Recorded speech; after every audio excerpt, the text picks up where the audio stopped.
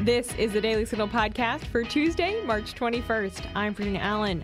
Former President Donald Trump says he's going to be arrested today.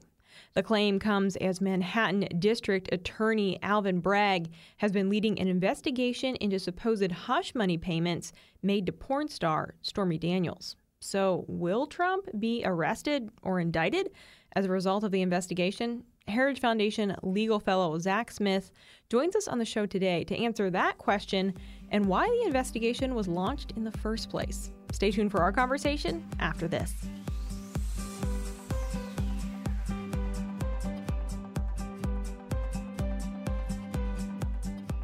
Virginia Allen here. I want to tell you all about a great way you can stay in the know on all the news the Daily Signal covers: social media.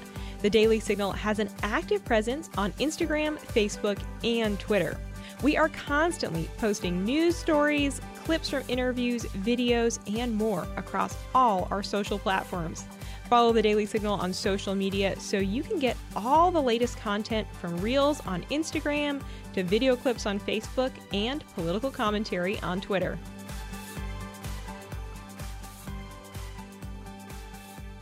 Former President Donald Trump says that he will be arrested today. Will he be? Here with us to explain is Heritage Foundation legal fellow and host of the SCOTUS 101 podcast, Zack Smith. Zack, welcome back to the show. Thanks so much for having me on. So, Zack, on Saturday morning, Trump posted on his social media account, Truth Social, he writes, "Will be arrested on Tuesday of next week," meaning today.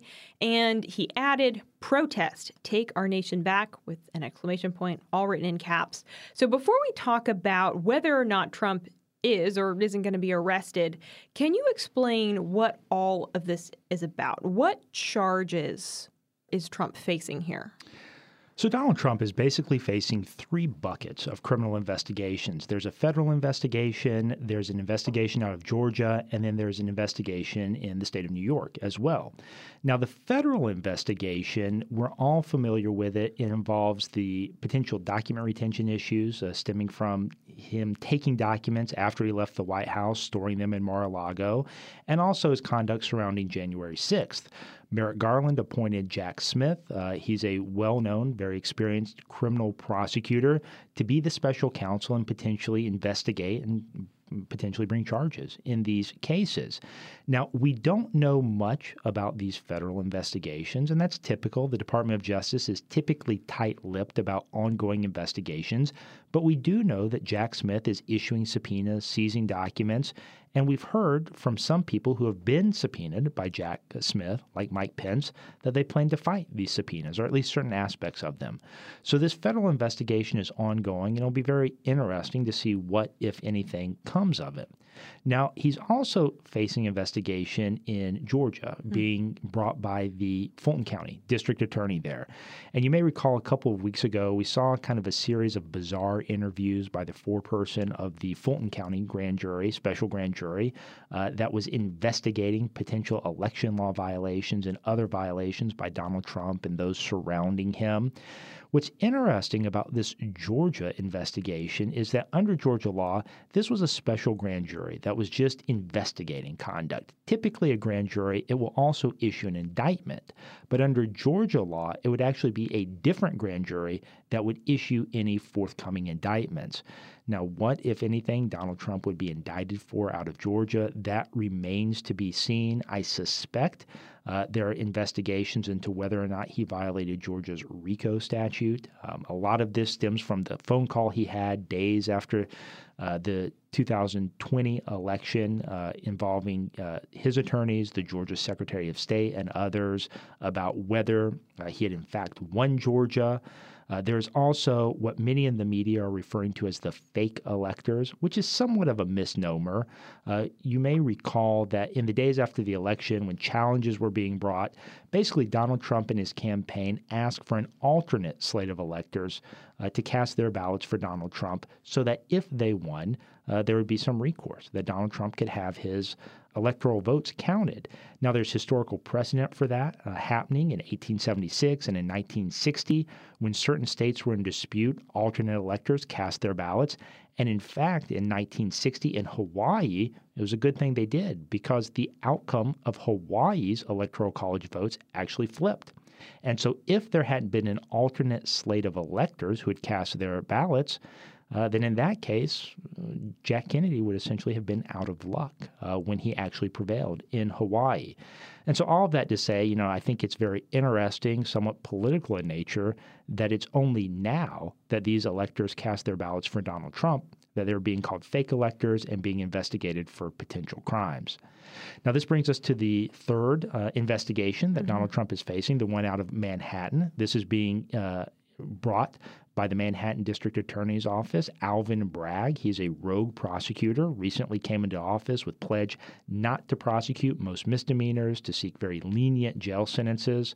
It's something my colleague Cully Stimson and I have written about in the past. But essentially, as I understand it, and look, with all of these investigations, there's still a lot we don't know because grand jury proceedings are secret, or they're supposed to be. But as I understand it, broadly speaking, Alvin Bragg is investigating Donald Trump for what would be a falsifying documents type case. Now, this is typically a misdemeanor offense under New York law unless you can show a certain intent to defraud or to conceal another crime, an intent to defraud in order to conceal another crime, which could then bump it up to a low-level felony under New York law. It's a very convoluted legal theory that Alvin Bragg appears to be pursuing. Even the New York Times and the Washington Post have conceded that this is a very novel theory. It could be very difficult for him to prove if and when he brings it. But I think without a doubt, most of these investigations would not have been initiated if Donald Trump wasn't the target. So for the purposes of our conversation today, let's focus on that third bucket, the investigation going on by the Manhattan DA's office. Sure. So we know that it involves Stormy Daniels, porn star Right. Stormy Daniels, and she had made claims that she was paid hush money following an affair that she had with former President Donald Trump. And then Donald Trump sued her for defamation. She was ordered to pay Trump almost $300,000. So explain what is happening with that document. What is that document specifically that's in question in this case? Sure. So as I understand it, the payment that was made to Stormy Daniels is about $130,000. And when that payment was made, Michael Cohen, Donald Trump's former attorney, he's since been indicted on a number of charges himself, made that payment and then was getting reimbursed for that payment, essentially. Now, the documents involved in that payment essentially, and this is a 40,000-foot view kind of, essentially said that Michael Cohen was being reimbursed by the Trump organization for certain legal expenses, consulting fees, and other services that he had provided. Now, that doesn't appear to be the case. It appears like the payment was, in fact, a reimbursement and then kind of a finder's fee, if you will, on top of that for Michael Cohen facilitating this payment. And so the idea is that the Trump organization, at the behest of Donald Trump, essentially falsified these business records, which typically under New York law would simply be a misdemeanor. Now, I think what's interesting about this, Virginia, is that Alvin Bragg, when he came into office, he pledged not to prosecute most other misdemeanor offenses. And in fact, he hasn't prosecuted most misdemeanor offenses. Again, this is something I've written about, my colleague Cully Stimson has written about. And so I just think it's very ironic that this charge that's being pursued against Donald Trump now, apparently, is based on what's in essence a misdemeanor offense that he's trying to shoehorn and bump up to a felony offense under a very complex, very novel legal theory.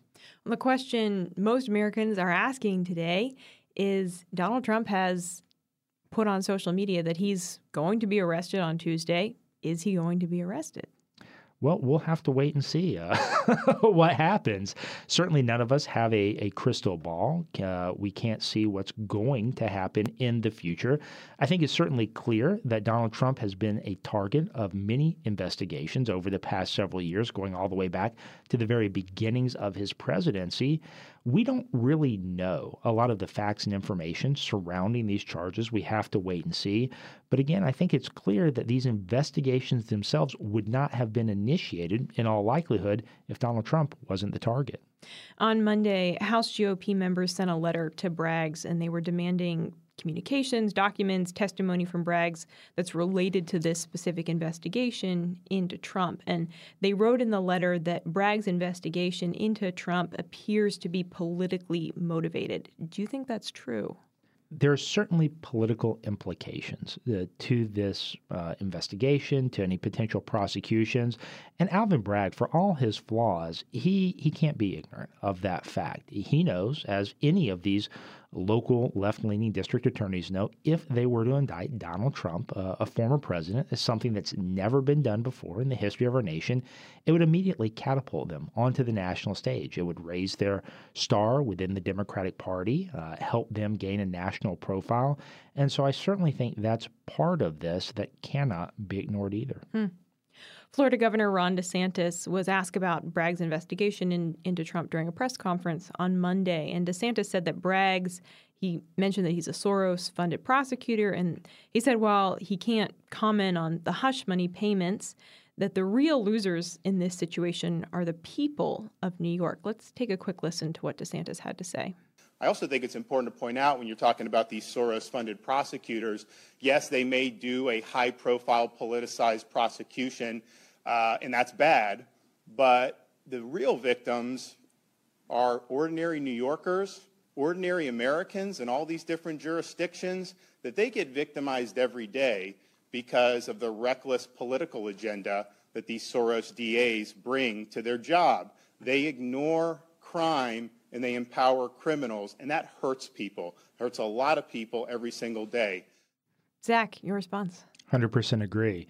In fact, Cully and I, we have a book coming out later this year in June called Rogue Prosecutors, where we talk about many of these rogue prosecutors, their policies, how their policies are harmful to their communities.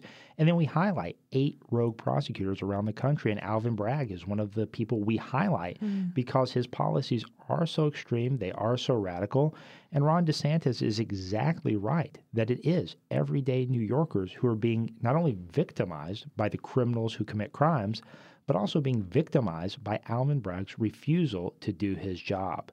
And so, again, I think it's very ironic that Alvin Bragg is choosing to focus his scarce resources in his office on this type of what appears to be a politicized investigation under a very novel legal theory, while at the same time he's refusing to do the basic blocking and tackling of being a big city DA. You mentioned that no president in history has ever been indicted. Right. If Trump was indicted, what does that mean for him? Well, that's the $1 million question, Virginia. Look, I think different people have different ideas on how this will impact Trump politically, how it will impact the race to be the GOP nominee in 2024. All of that remains to be seen. But again, I'll go back to what I've said before. I think it's very clear that these investigations do have political undertones to them, and Donald Trump likely would not have been the target of any investigation if his name wasn't Donald Trump. If you were one of Trump's lawyers right now, what would you be focused on? Well, I think I would be focused on being sure that we have our ducks in a row, that we're ready if and when any charges come down. And then I anticipate his lawyers will mount a vigorous defense against these charges. And so it'll be very interesting to see how this plays out in real time against the backdrop of a presidential campaign, which when I say we are in uncharted waters here, we are really in uncharted waters. Zack, you co-host the podcast SCOTUS 101 with your colleague, Right. Giancarlo Canaparo. If you would, just talk a little bit about some of the things that you all are focused on during this time on SCOTUS 101 before we let you go today. Well, I appreciate that plug, Virginia. Basically, what we do on SCOTUS 101, we highlight what's going on at the court. We have an interview with a different judge, lawyer, professor, or prominent individual each week. And then we play some Supreme Court trivia. So if you ever had any questions about the justices, why the Supreme Court building is where it is, that sort of thing, we talk about that each week. And right now, we're in the back half of the Supreme Court's term. I anticipate we'll start getting opinions coming out from the justices. There are still several high-profile oral arguments the justices will hear this month and next month. But again, it's a race to the finish line at this point, and we have a lot of high-profile cases that the justices still have to weigh in on. Well, Zack, we certainly appreciate your time today and your analysis over what is happening in the Manhattan Attorney District's office and with former President Donald Trump. Of course. Thanks for having me on. And that's going to do it for today's episode. If you want to hear more from Zack Smith, you can check out his podcast, SCOTUS 101, wherever you listen to podcasts. But thanks again for joining us here on the Daily Signal. If you haven't gotten a chance already, be sure to check out our evening show right here in this podcast feed, where we bring you the top news of the day. Also, make sure to subscribe to the Daily Signal wherever you get your podcasts. It really helps us to reach more listeners when we see those ratings and reviews come in. But thanks again for joining us today, and we'll see you right back here at 5 p.m. for our Top News Edition. The Daily Signal podcast is brought to you by more than 500,000 members of the Heritage Foundation. Executive producers are Rob Bluey and Kate Trinko. Producers are Virginia Allen and Samantha Asheris. Sound design by Lauren Evans, Mark Guiney, and John Pop. To learn more, please visit dailysignal.com.